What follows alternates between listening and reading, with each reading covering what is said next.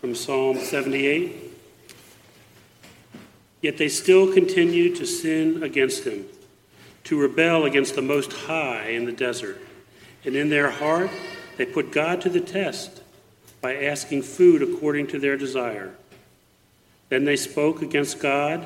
They said, "Can God prepare a table in the wilderness? Behold, he struck the rock so that the waters gushed out, and streams were overflowing. Can he give bread also? Will he provide meat for his people?" Therefore the Lord heard and was full of wrath, and a fire was kindled against Jacob, and anger also mounted against Israel, because they did not believe in God and did not trust in his salvation. Yet he commanded the clouds above and opened the doors of heaven. He rained down manna upon them to eat and gave them food from heaven. Man did eat the bread of angels. He sent them food in abundance. He caused the east wind to blow in the heavens, and by his power he directed the south wind. When he rained meat upon them like the dust, even winged fowl like the sand of the seas, then he let them fall in the midst of their camp, round about their dwellings. So they ate and were filled, and their desire he gave to them.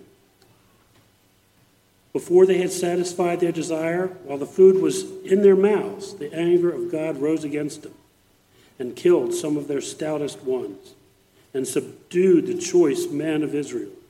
In spite of all this, they still sinned and did not believe in his wonderful works. So he brought their days to an end in futility and their years in sudden terror.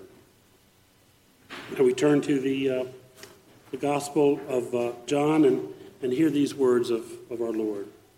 Jesus spoke these things, and lifting up his eyes to heaven, he said, "Father, the hour has come. Glorify your Son, that the Son may glorify you, even as you gave him authority over all flesh, that to all whom you have given him, he may give eternal life. This is eternal life, that they may know you, the only true God, and Jesus Christ, whom you have sent. I glorified you on the earth, having accomplished the work which you have given me to do. Now, Father, glorify me together with yourself, with the glory which I had with you before the world was. I have manifested your name to the men whom you gave me out of the world. They were yours, and you gave them to me, and they have kept your word. Now they have come to know that everything you have given me is from you. For the words which you gave me I have given to them, and they received them, and truly understood that I came forth from you, and they believed that you sent me. I ask on their behalf. I do not ask on behalf of the world, but of those whom you have given me, for they are yours. And all things that are mine are yours, and yours are mine, and I have been glorified in them. I am no longer in the world, and yet they themselves are in the world, and I come to you. Holy Father, keep them in your name, the name which you have given me, that which may be one, even as we are. While I was with them, I was keeping them in your name, which you have given me. And I guarded them, and not one of them perished, but the son of perdition, so that the scripture would be fulfilled. Let's pray. Lord, we rejoice in this progress for this time you've given us. We thank you that your hand has guided this process. We thank you for those that you have worked through on the search team and through our interim pastor, Jerry. We thank you so much for all the work that has been done, for the patience of the congregation, for sending us a candidate that all are unanimous in recommending to the congregation. We rejoice that we have this opportunity. Now let us turn our hearts to you as Jerry preaches to us, that we would listen to your word and grow and learn in you. In Christ's name. This morning, we're in John chapter 6. John chapter 6. John chapter 6 is the longest, I think, chapter in the New Testament. Might be in the whole Bible. It goes on and on. Now, of course, when the Bible, the book of John was first written, there were no chapters and there were no verse numbers. But it does bring, I think, together wisely. You have the miracle of feeding the 5,000 from a few loaves and fishes. And then you have the miracle of walking on water. And then you've got these people following.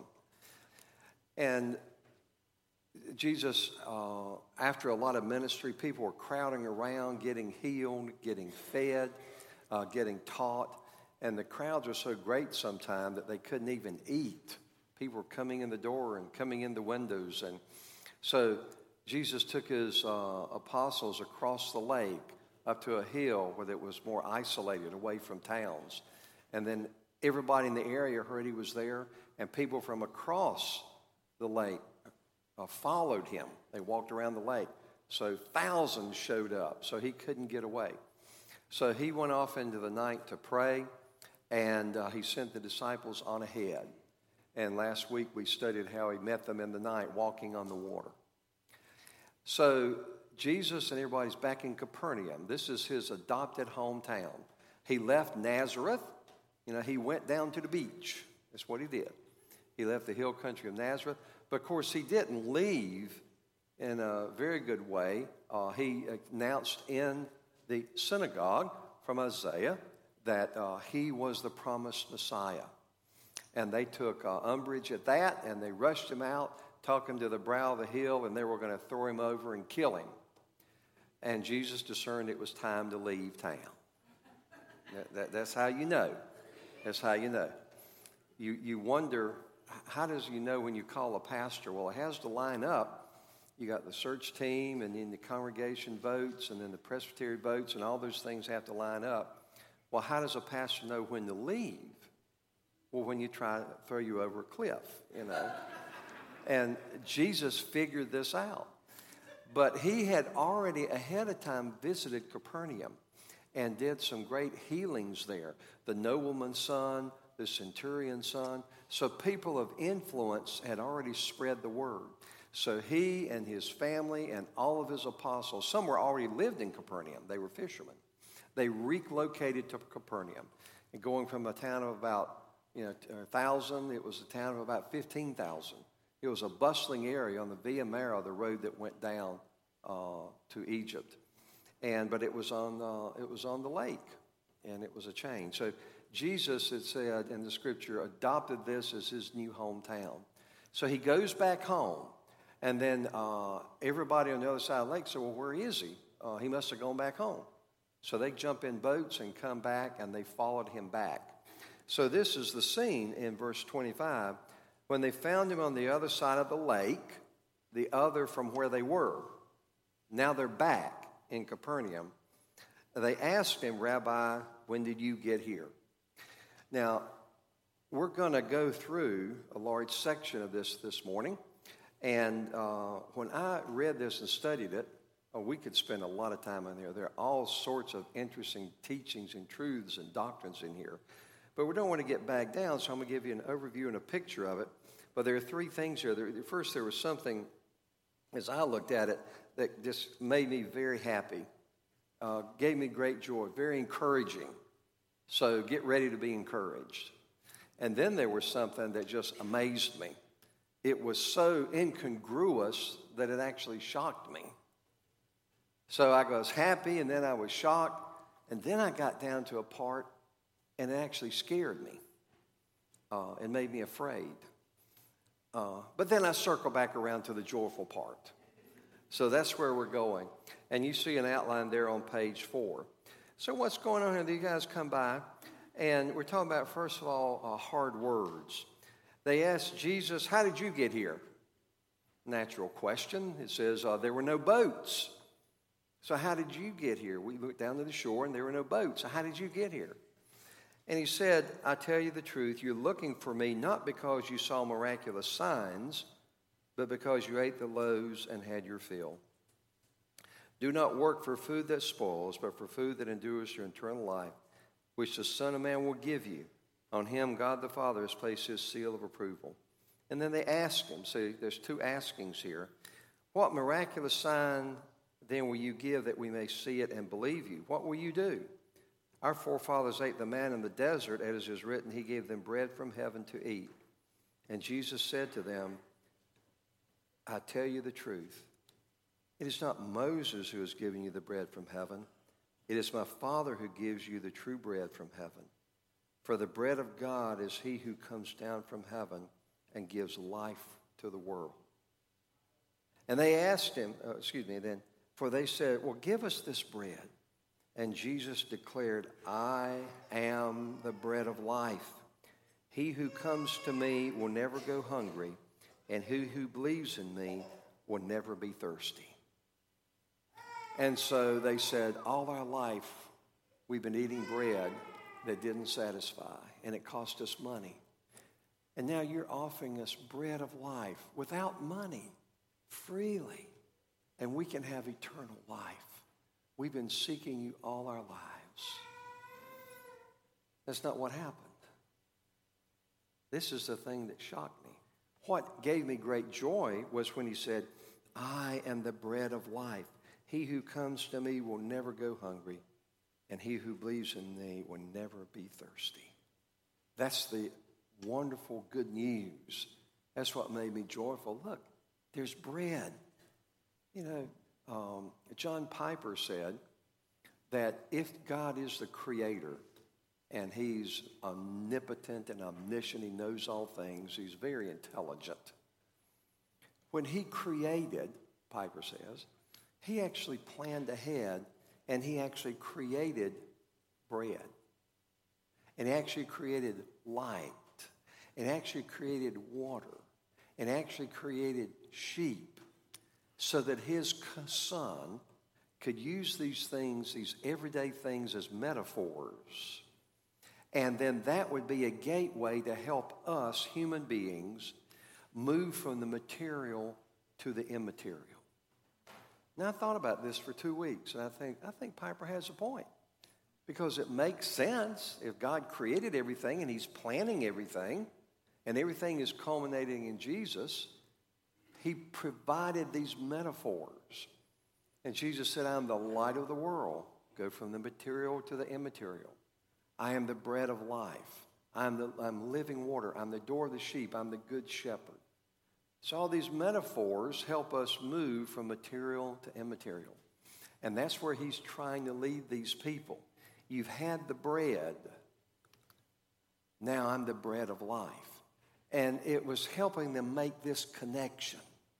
You see how gracious and how helpful and how purposeful is God the Father and God the Son and God the Holy Spirit to bring this truth to us, human beings.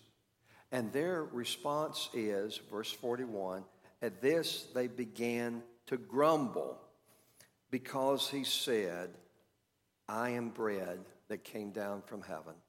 They said, is this not Jesus, the son of Joseph, whose father and mother we knew?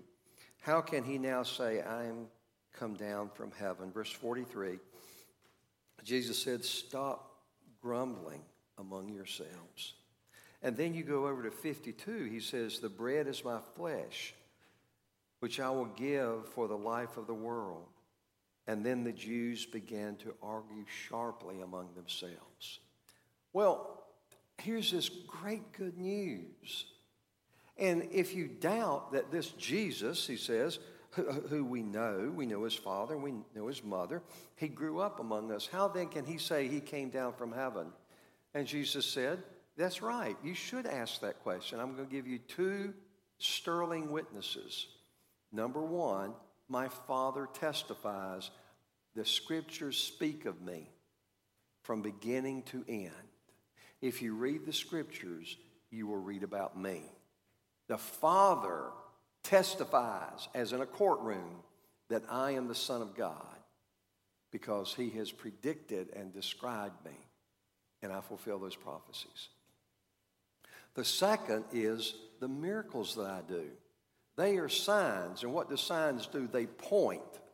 You yourselves just saw 15,000 people fed by the multiplication of food. And then his disciples had seen him walk on water, you see. So he says, I'm giving you ample evidence. So here's this gracious, brilliant offer of eternal life. And what do?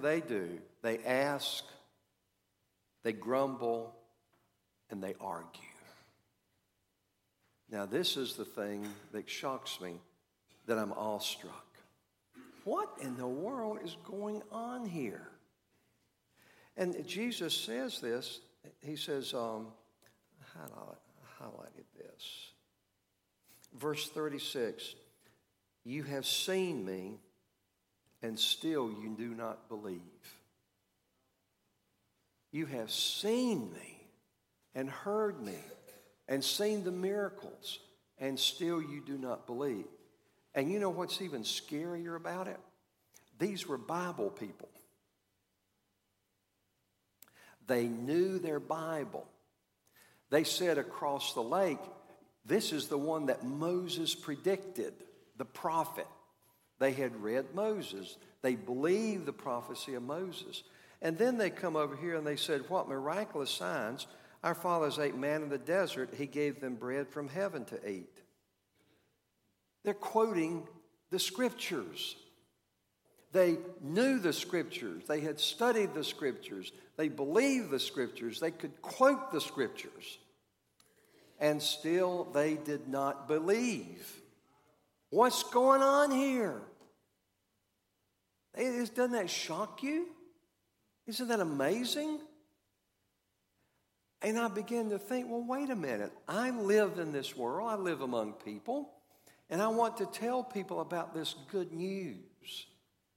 My most effective way of sharing Christ with someone, and Sandy and I had a lot of training between crew and other things that we've been with, a lot of experience, a lot of practice.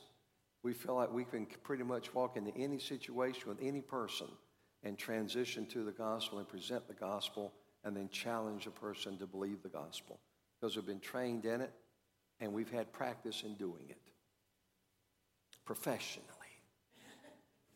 With Campus Crusade for Christ, one of the best organizations around. But then I thought, my best training, my best track, my best presentation, my most earnest prayer, how is that going to make a bit of difference if people see and hear Jesus and they still don't believe? Don't you find that kind of discouraging? I mean, why should I even try? Well, why? Well, let's look at the problem. Why are they like this?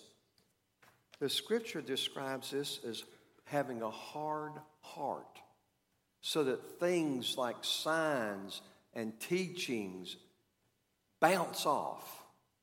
This is what it said about Pharaoh. He hardened his heart and would not listen. Pharaoh's own magician said to him, this is the finger of God. But Pharaoh's heart was hardened and he would not listen to them. You see that? And I started looking at this a little bit more. And this is what Zechariah the prophet said about the Jews in the Old Testament.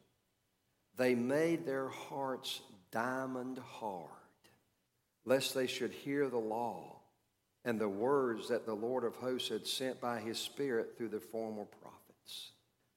They made their hearts diamond hard. And then he's doing healing in the book of Mark 3:5, and they were saying, you can't heal on the Sabbath.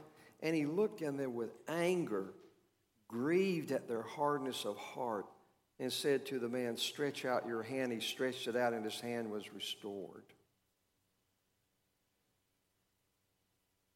But then I look over at the disciples themselves. And it says in John 2, when Jesus turned the water to wine, it said, this is the first miracle that Jesus did, and his disciples put their faith in him. And then in the parallel passage to them rowing across in the dark against the water, and Jesus coming up, it says their hearts were hardened, and they couldn't understand the miracle of the loaves and fishes.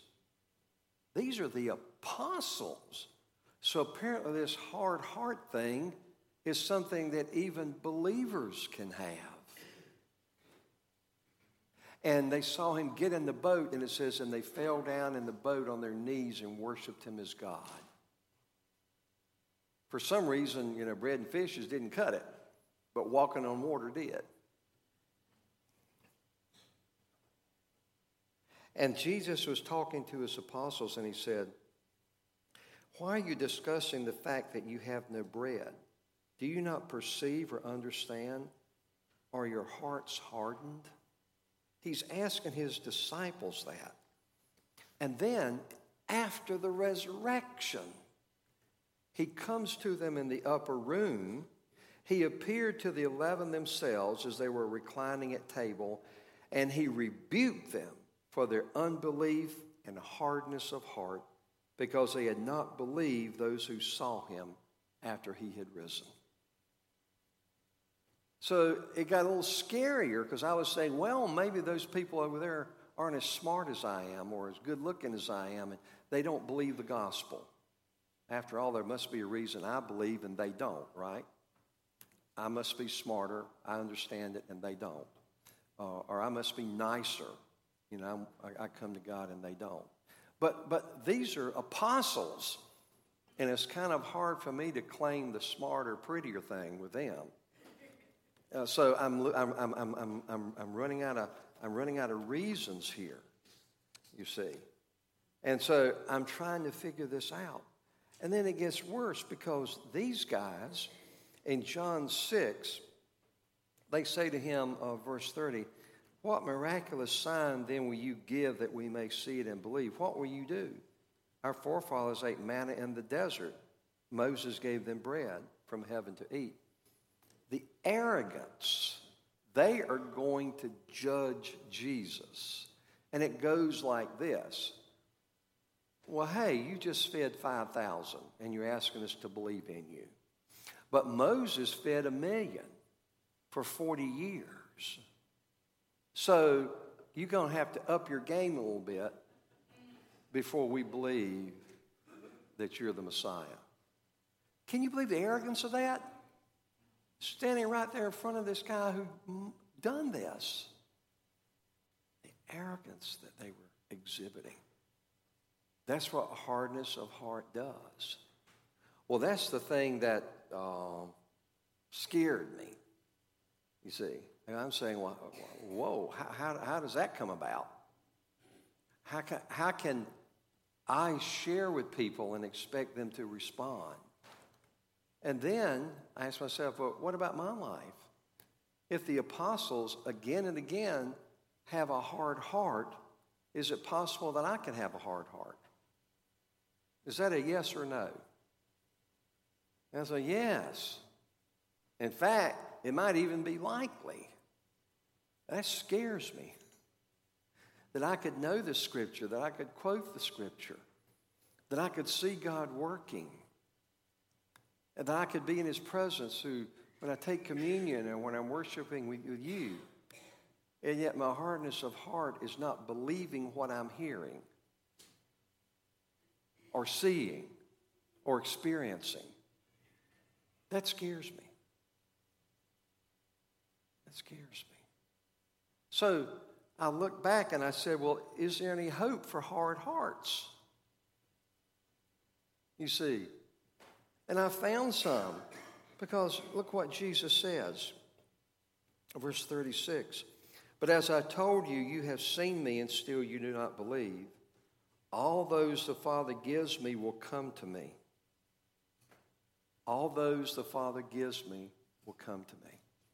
So apparently God, through the work of the Holy Spirit, works in people and actually overcomes the hardness. The darkness of mind, he shines light. The hardness of heart, he gives new life, the new birth. You must be born again, and the heart becomes soft. And then the will that is enchained to sin, the chain is broken. And then all of a sudden, people can understand, and their hard heart can be softened, and their wills can respond to God. And in this passage, Jesus calls that those the Father gives me. That's why we read John 17, that he may give eternal life. God has given me authority over, John 17. The Father has given me authority over all flesh, that he might give eternal life to all those you have given him. There is a group of people from all eternity that God has chosen. It's called election. The elect. And he has chosen those people, and he gives them to the Son as a gift. And in John 17, Jesus said, they were yours in eternity past. You gave them to me in time. That's when a person believes. And I have given them your word. That's what he says in John 17. So it is possible that in this community and in this world, there are people that can hear and understand and believe and obey God, can accept Jesus as the Son of God, the Savior of the world, the Messiah, and through his name have life. That's the encouraging thing. Bill Bright and Vonette, founders of Cru, Campus Crusade for Christ. We had the privilege of working with that ministry and being on staff, went to Airhead Springs, went through training with Bill and Vonette and other staff.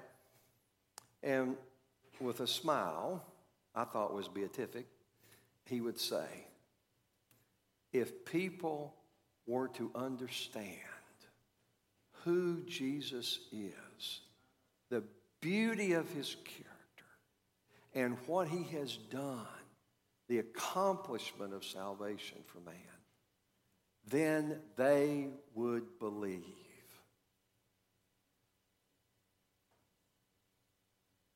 But now that's not true, is it? But it is true. If they could, they would. And so he had the confidence that whom he was sharing, Jesus, was the most attractive, effective person and message of all time and eternity. And just to share it with people is to draw them to him. And so when I go through this training, I do a transition with people and we talk, and I finally get to the question, have you ever considered the claims of Jesus? Claims? What claims? John 6. I am the bread of life. Whoever eats me will never be hungry again. I will give him living water, and he will live forever. And you share those claims with the confidence that there are people out there who will hear and respond. You know how I know that? Against all odds? Because it happened to me. You know how I know that can happen? Because I'm looking out here at people. And it happened in your life, didn't it? Light came into your mind. Your heart was softened. Your will was freed. And you said, I need a Savior. He is the Savior. That's the encouraging part. And here's the other encouraging part. He says in verse 37, all those the Father gives me will come to me, and whoever comes to me, I will never drive away. You see, even though the apostles were hard-hearted and didn't understand the miracles, and were hard-hearted and didn't believe the resurrection, he didn't drive them away. You see that? Because those that the Father from all eternity chose and then gave to his Son, and they have believed in him, he will never drive them away, no matter how many times they stumble, no matter how many times they fall. He will always welcome them back because they are his for time and all of eternity. You see how encouraging that is? That's why it's so encouraging. In fact, it says, I marked another passage here. Where did I mark that? It's in verse, that one doesn't have scripture. It's at the end of chapter 6, verse 63. It is the Spirit who gives life. The flesh is no help at all. The words I have spoken to you are spirit and life. But there are some of you who do not believe. But that means there are some of you that do. And then he says, for Jesus knew from the beginning those who did not believe, and those who it was who would betray him. And he said, this is why I told you that no one can come to me unless it is granted him by the Father. He knows. He knows who will come and who won't. Well, two questions. Why then does he take the time to feed and teach and perform signs to those people who he knows won't come? Because he says over here, whoever will come to me, I give eternal life.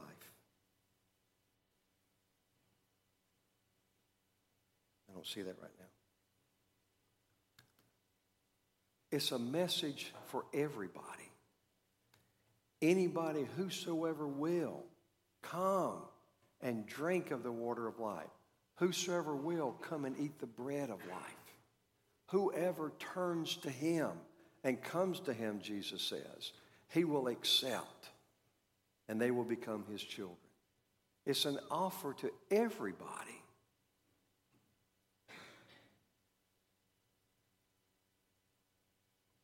The second thing is, he knows, but we don't know. He has decided not to give us that knowledge. He has said to us, sow in the morning and sow in the afternoon, because you don't know which seed will bear fruit and germinate. That's what he has said to us. Go into the world and make disciples of all the nations. You shall be my witnesses in Jerusalem, Judea, and the uttermost parts of the earth. So what is my job? Is to share this good news with anybody and everybody. And so this is what Bill Bright would say. Here's your job, Jerry. Oh, good. What is my job? Share the good news and the power of the Holy Spirit and leave the results to God. Because I can't persuade a dark mind. I can't soften a hard heart. I can't free a shackled will. But God can. And he uses the truth of the gospel to penetrate minds and hearts and wills. And he has chosen not angels, not rocks and trees, his people to share that word. And when that seed is planted, he uses it in his people, the ones he's giving to Jesus, and it bears fruit. We don't know. We broadcast. And we tell the glories of Jesus and his signs and his sayings. And then we wait and watch and pray that God will work. See, that's our privilege. And they asked Jesus when they said, verse 28, What must we do to do the works God requires? And Jesus answered, the work of God is this, to believe in the one he has sent. That's the answer. When one says to me, well, isn't the gospel justice? Isn't the gospel mercy? Isn't the gospel equality? Isn't the gospel equity? Equality is everyone has the same opportunity. Equity is everybody has the same outcome. You say, isn't that the gospel? And I say, well, no, those are results of the gospel. Not equity, that's not in the Bible. These are the results of the gospel. The gospel is the work of God is to believe in whom he has sent. See, that's where we start. So someone says, well, what's the goal here? What are you going for? The goal is that you might believe in the one that God has sent. By believing, you might have eternal life. So we're clear on the gospel. We're clear on what our responsibility is. And see, we find something here very encouraging, but also very scary. Jesus is the bread of life, and who comes to him will never hunger again. What a great message. And whoever comes to him, he will never cast out. Let's pray. Father, we thank you for this long passage in John 6 and for the scariness of it. That hardness of heart can keep us from Jesus. And even when we come to Jesus, we can still have hard hearts at times. But Father, we're so pleased that all the Father has given you will come to Jesus, and he will never cast us out. We thank you for that encouragement. We thank you for that joy. We thank you for that message that you've given us to share. Amen.